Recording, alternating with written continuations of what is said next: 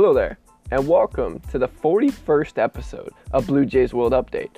I'm your host, Thomas Hall, and let's get you up to date.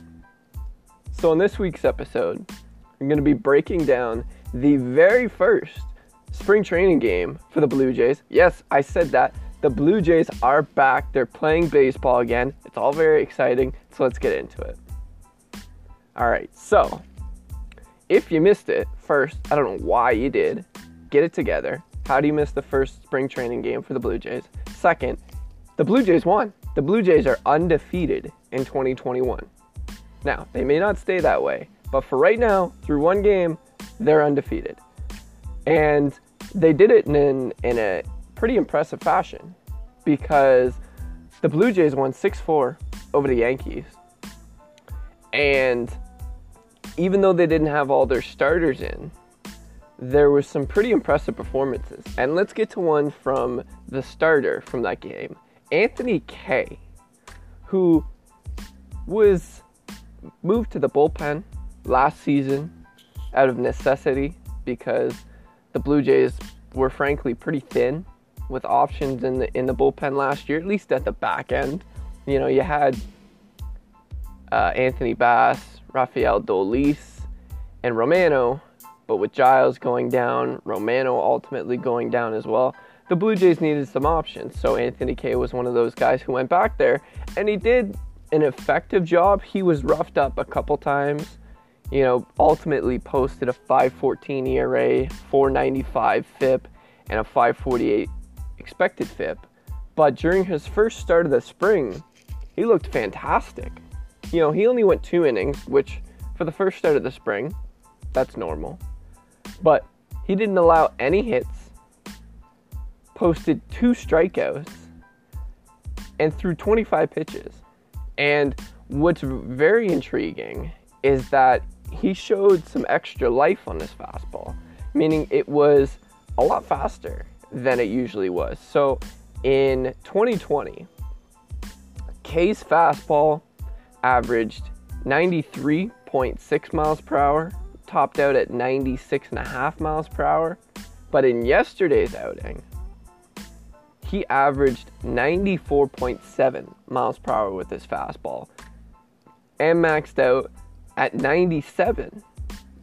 Now, the max velocity isn't crazy different from his max velo from last season, but that average is notable because, you know, instead of averaging 93, 94 miles per hour with his fastball, which is what he did last year, if he can average like 95, 96, top out at 97, maybe even kick it up to 98 in a starting role, that's fantastic. And considering where Anthony Kay was last year and even in 2019, that would be a huge step forward for him because his fastball is one of the pitches he relies on the most. Threw it 61.6% of the time in 2019, 56.5% of the time in 2020.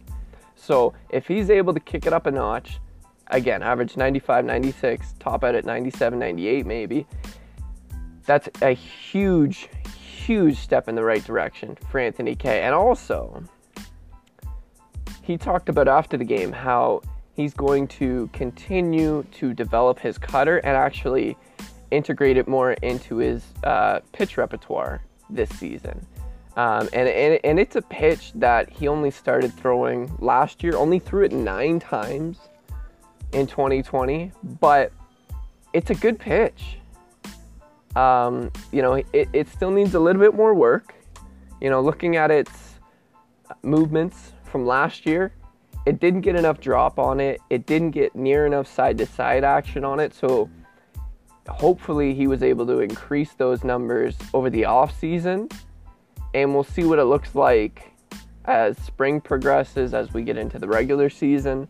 But considering his cutter last season in a limited sample size allowed a 114 expected average, a 151 expected slugging, a 290 WOBA, a 106 expected WOBA, produced a 33.3% whiff rate, and it also got hitters to chase out of the strike zone as it produced a pretty impressive chase rate at 66.7%.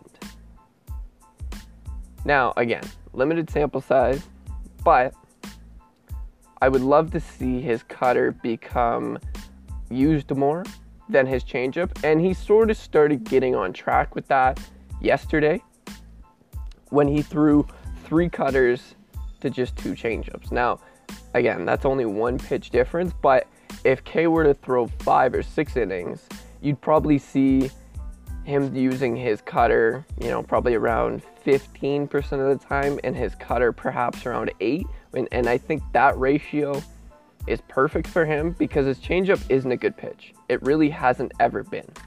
So previously, he's basically been just a 2-pitch pitcher because he hasn't been able to rely on his changeup because it got absolutely pounded in 2019, 417 average, a 500 slugging, a 489 expected slugging, 414 WOBA. Last season wasn't really any better. 430 expected average, 549 expected average, a 392 expected WOBA, and it doesn't get swings and misses either. Just had a 17.2% whiff rate in 2020. So that changeup is not helping K, and it honestly, it probably doesn't need to be part of his repertoire, but as a starter, you like to have that 4th pitch. If he was a reliever, I'd say ditch the changeup. But for now, with K being stretched out as a starter, he probably needs to hold on to that changeup for a little bit, just mix it in here and there, and really focus on his 4-seamer, his curveball, and his cutter. So we'll see how the spring progresses, but this could be a very, very good spring for K if he's able to continue showcasing that increased velocity on his fastball, have success with his curveball, and continue to work in his cutter as well. And, considering K is only 25 years old, he's going to turn 26 later this month. It's going to be tough to send him down to AAA if he continues to play like he did on Sunday.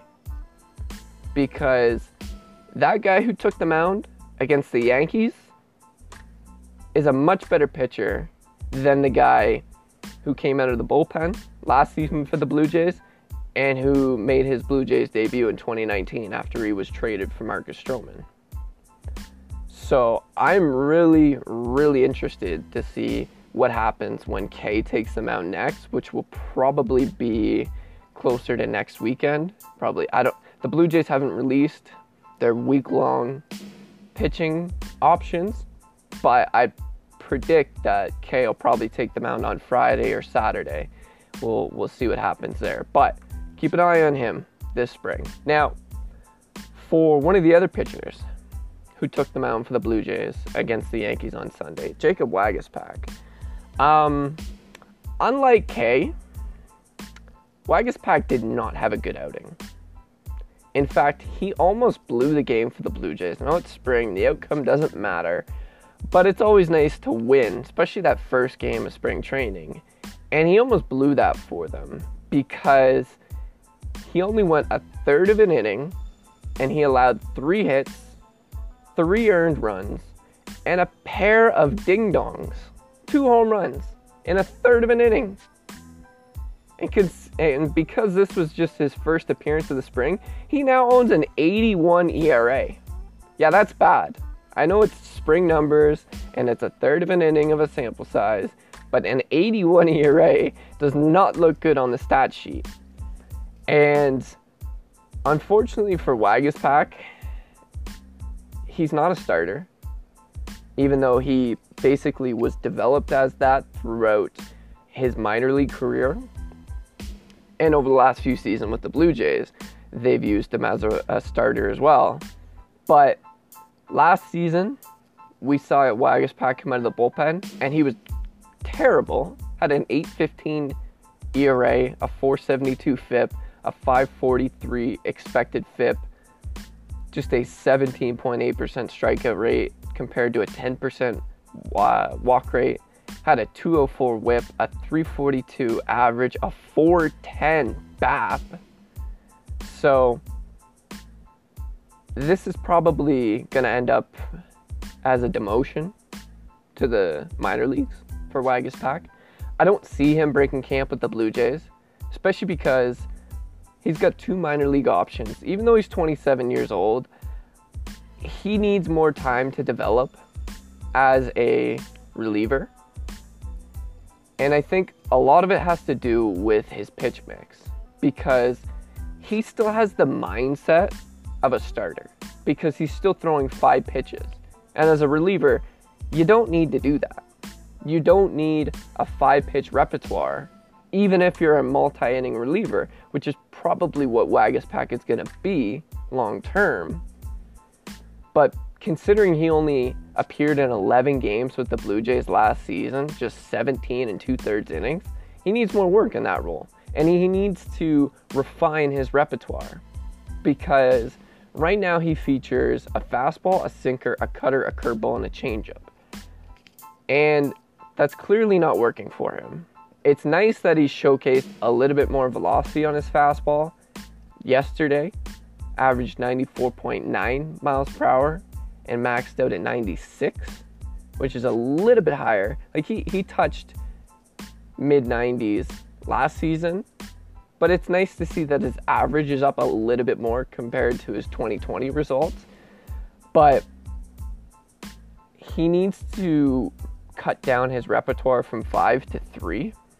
I think right now, based on what he has and how his pitches have performed, he needs to rely on his fastball, his cutter, and his changeup. He needs to ditch the curveball and ditch the sinker, because they're not good pitches and they haven't been effective for him at all in the major leagues. And they don't have good movements, so he needs to scrap them and solely focus on his heater, his sinker, and his changeup. If he does that, I think he'll ultimately be able to settle in as a multi-innings reliever and really perform well in that type of role. But until he takes that step in the right direction, I don't see how this plays out well for Waguespack. Like, obviously, you know, he's going to be an option for the Blue Jays if somebody gets hurt, but you just can't expect much from him, because he's all over the place right now in his head, at least I think, because it's like he doesn't know what role he fits in, because his repertoire is tiered to a starter, but in reality, he's a reliever.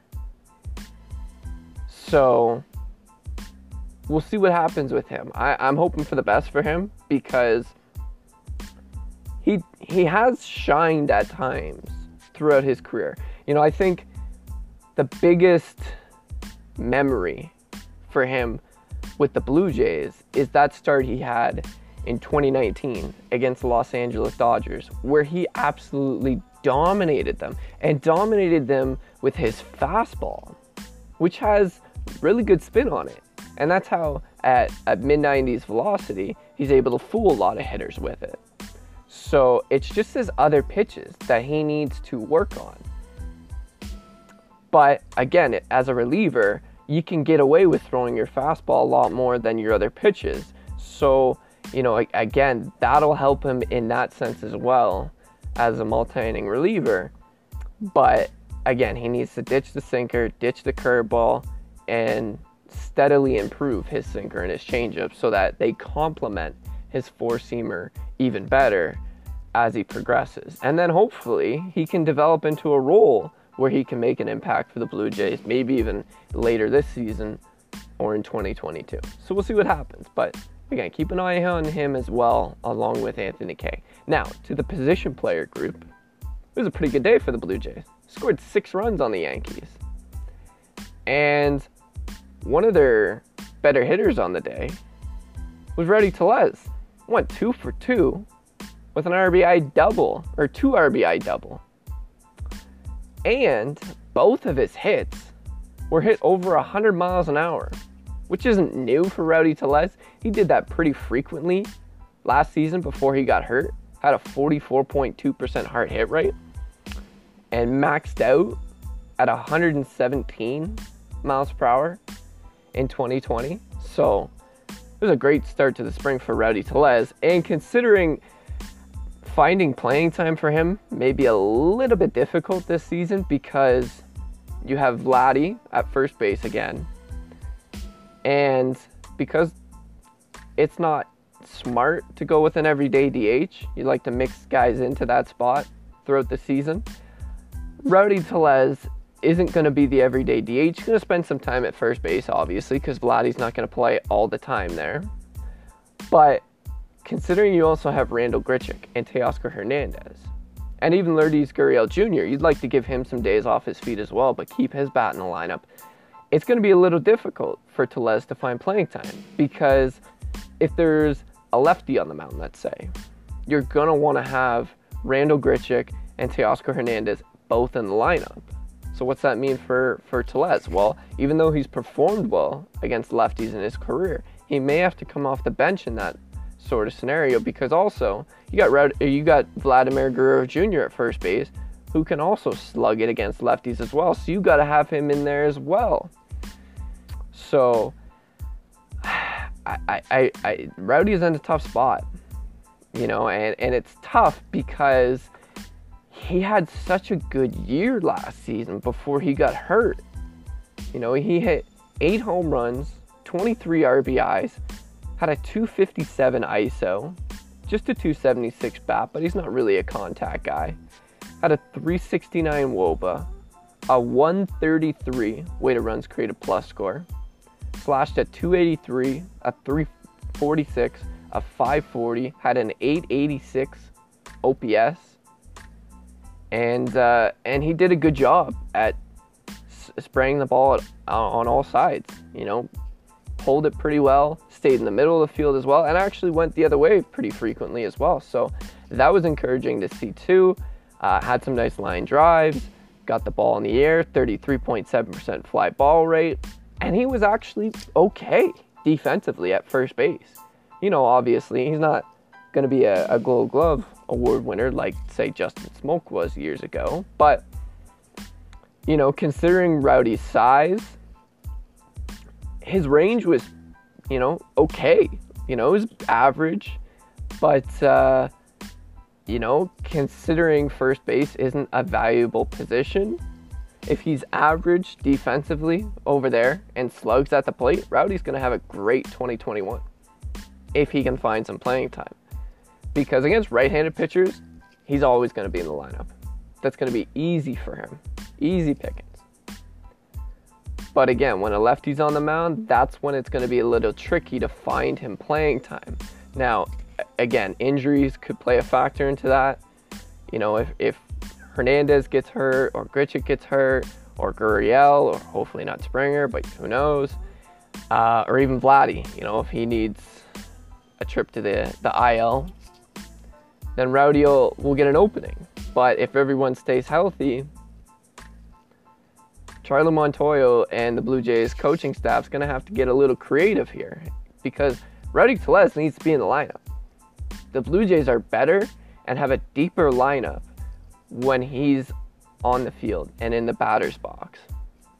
So it's a great start for him, and I hope he continues to excel, force his way into the lineup, and make the Blue Jays sit somebody like Grichuk, even if there is a lefty on the mound, because Tellez is just mashing at the plate against both righties and lefties. So we'll see what happens the rest of the spring with him.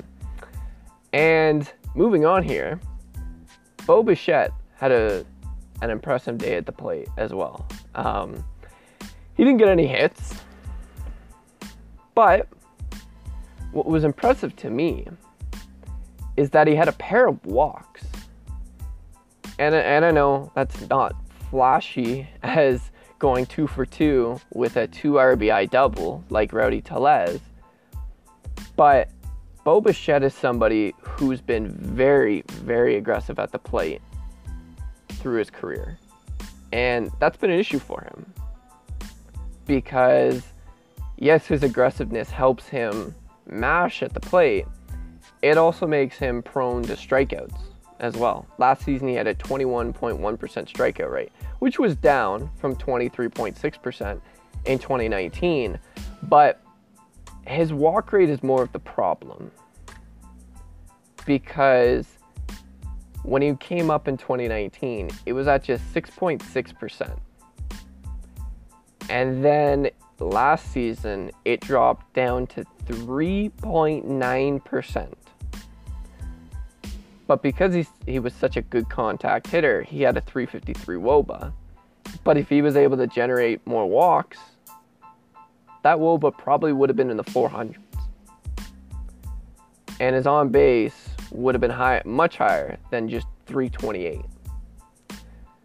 So if Bo can continue to showcase this discipline at the plate, he's going to become such a more dangerous hitter this season.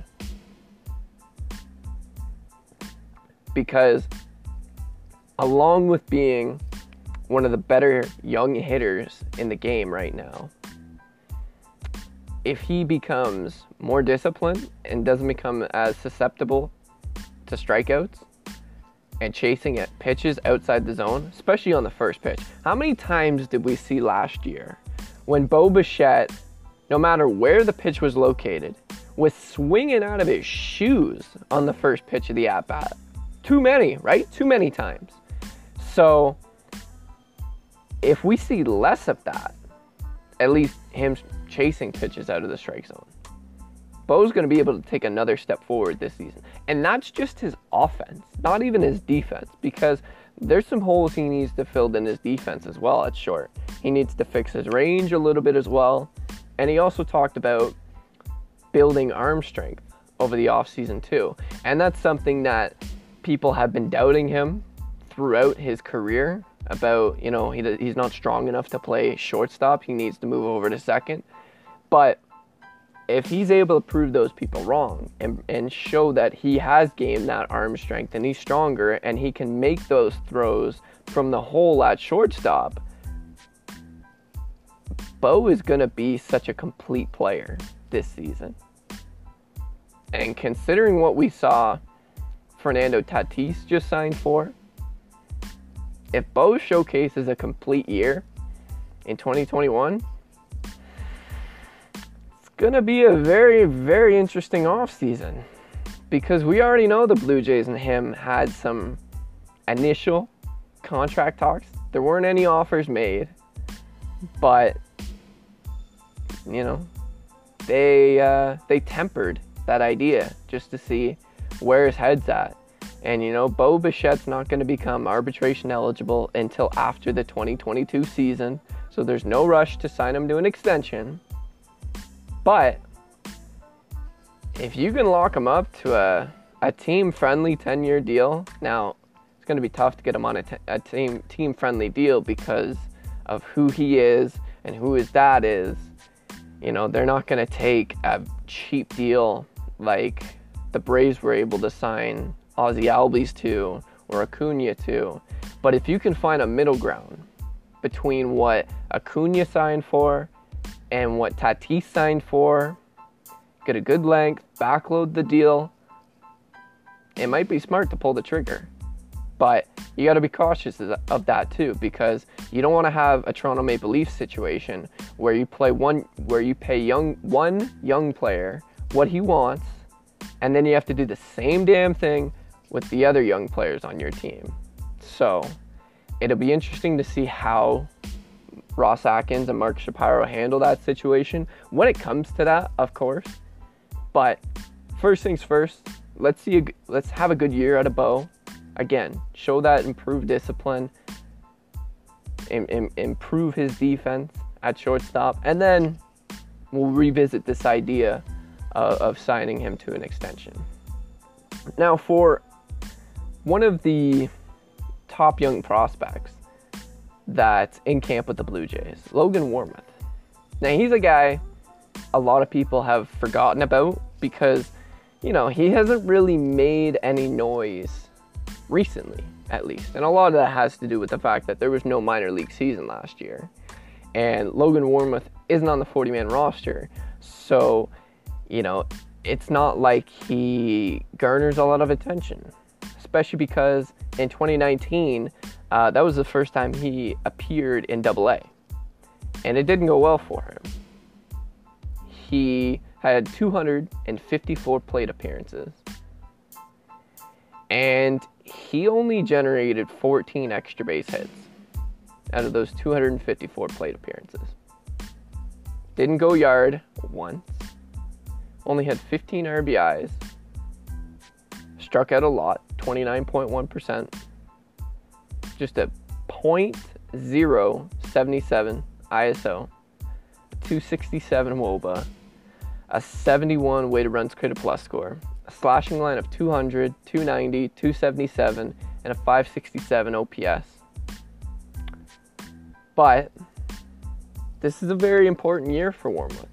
And he certainly started it off on the right note, because he came in as a pinch hitter on Sunday, and he got 2 at-bats, and in one of them, he went deep, and he went deep the other way. And for Wormuth, going the other way isn't something that he's been able to succeed with over his minor league career. You know, he's largely a pull hitter. So seeing him go the other way yesterday, that was very, very encouraging. And again, he's not on the 40-man roster. He's 25. He's Rule 5 eligible this year. And he's a former first-round pick. The Blue Jays selected him during the 2017 draft. 22nd overall. And like I said, 2019 was the first year he played above high A. And he struggled. He struggled a lot. And if there was a minor league season in 2020, that would have been a big year for Wormuth. So who knows what the future holds for him. But considering he's a decent contact hitter, had a 394 BAP in 2019 during his 158 plate appearances, had a 142 weighted runs created plus score, and he's versatile. He came up as a second baseman, shortstop guy, played a little bit of third base in 2019. Also, he's dipping his toe in the water in the outfield as well. In 2019, during his short time with the New Hampshire Fisher Cats, he played 35 innings in center field. And the reason why he was able to play in center field after playing the majority of his career as a middle infielder is because he's very, very quick. Even though he struggled at the plate during his time with the Fisher Cats in 2019, he produced a 7.3 speed score, which is very, very impressive.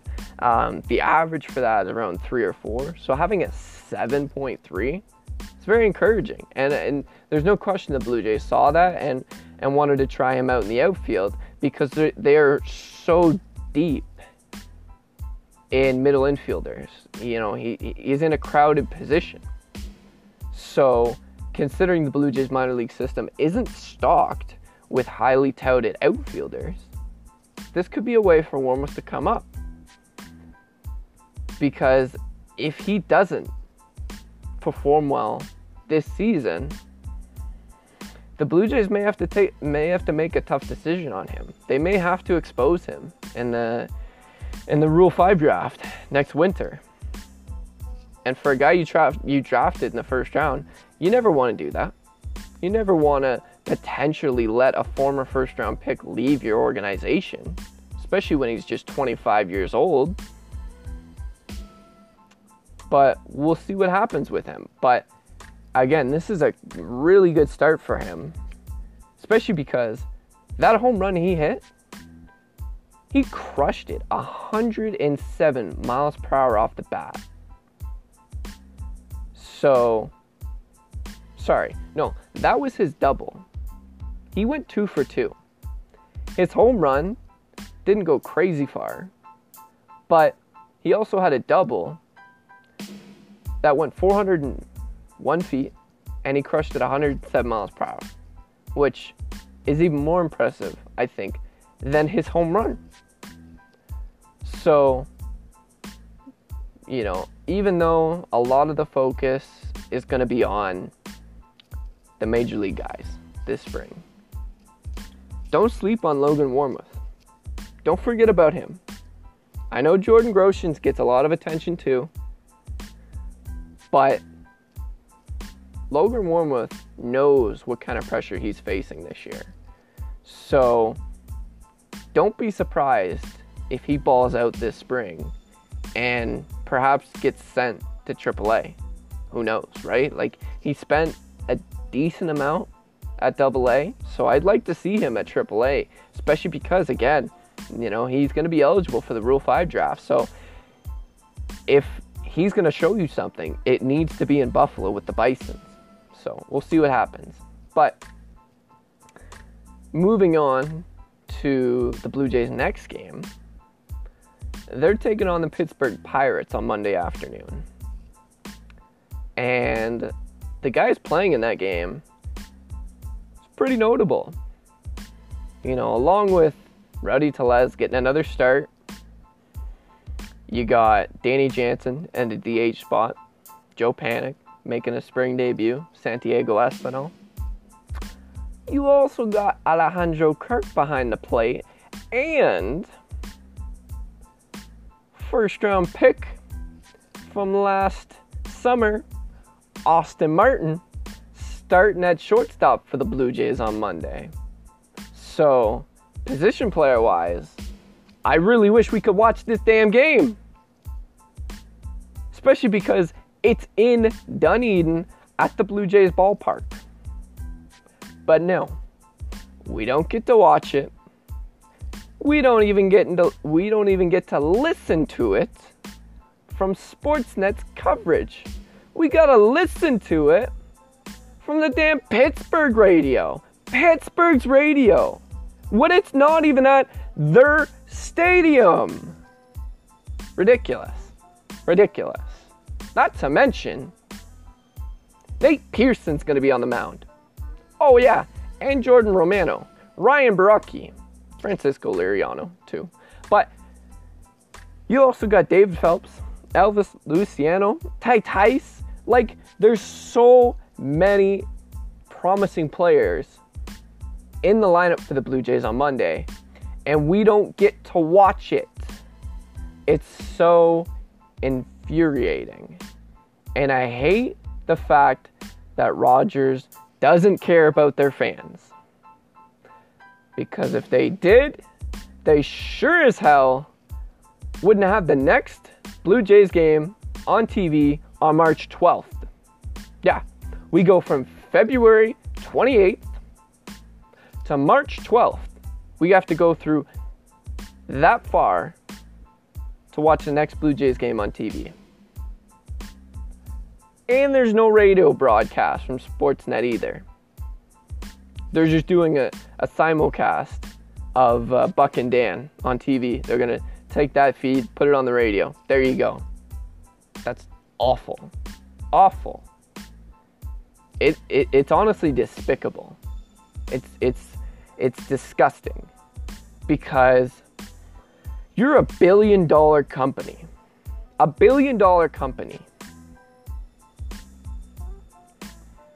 And you can't even continue to have a radio broadcast.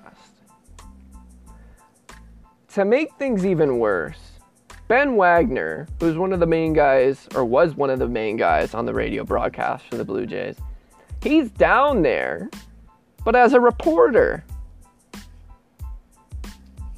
Like, you have one of your guys down there. Put some mics up and send the feedback to Toronto. It's not that damn hard. Also, you gotta bring the fucking equipment down anyway. Excuse me, I swore. I'm a little mad if you can't tell. But it's really not that difficult. Rogers knew the Blue Jays were gonna have to start the regular season outside of Toronto. This is not something that's new. So they dropped the ball on this, and they deserve all the criticism they've been getting over the past few weeks. And until they fix this sort of thing moving forward, which who knows if they ever will, they're going to continue to get chirped every single spring, because this is ridiculous. You look at the teams like the Angels and the Dodgers. They care about their fans. Why? Because they're showing almost every single spring training game. And you know what? The Yankees are also showing almost every single spring training game, and they're also doing it on the radio. So it's just, it's very disappointing. It's very disappointing. So we'll just have to make do with the fact that we're going to have to listen to a lot of games on the radio this year, or at least not through MLB radio for Blue Jays content, which sucks, but it is what it is, right? But that does it for this week's episode. I hope you enjoyed my breakdown of Sunday's game, my little rant on Rogers too. But until next time, I'm your host, Thomas Hall, and now you're up to date. And please, remember to wear a mask, wear it properly, and also, I'll add this in here too, get vaccinated when you can too. Thanks for listening.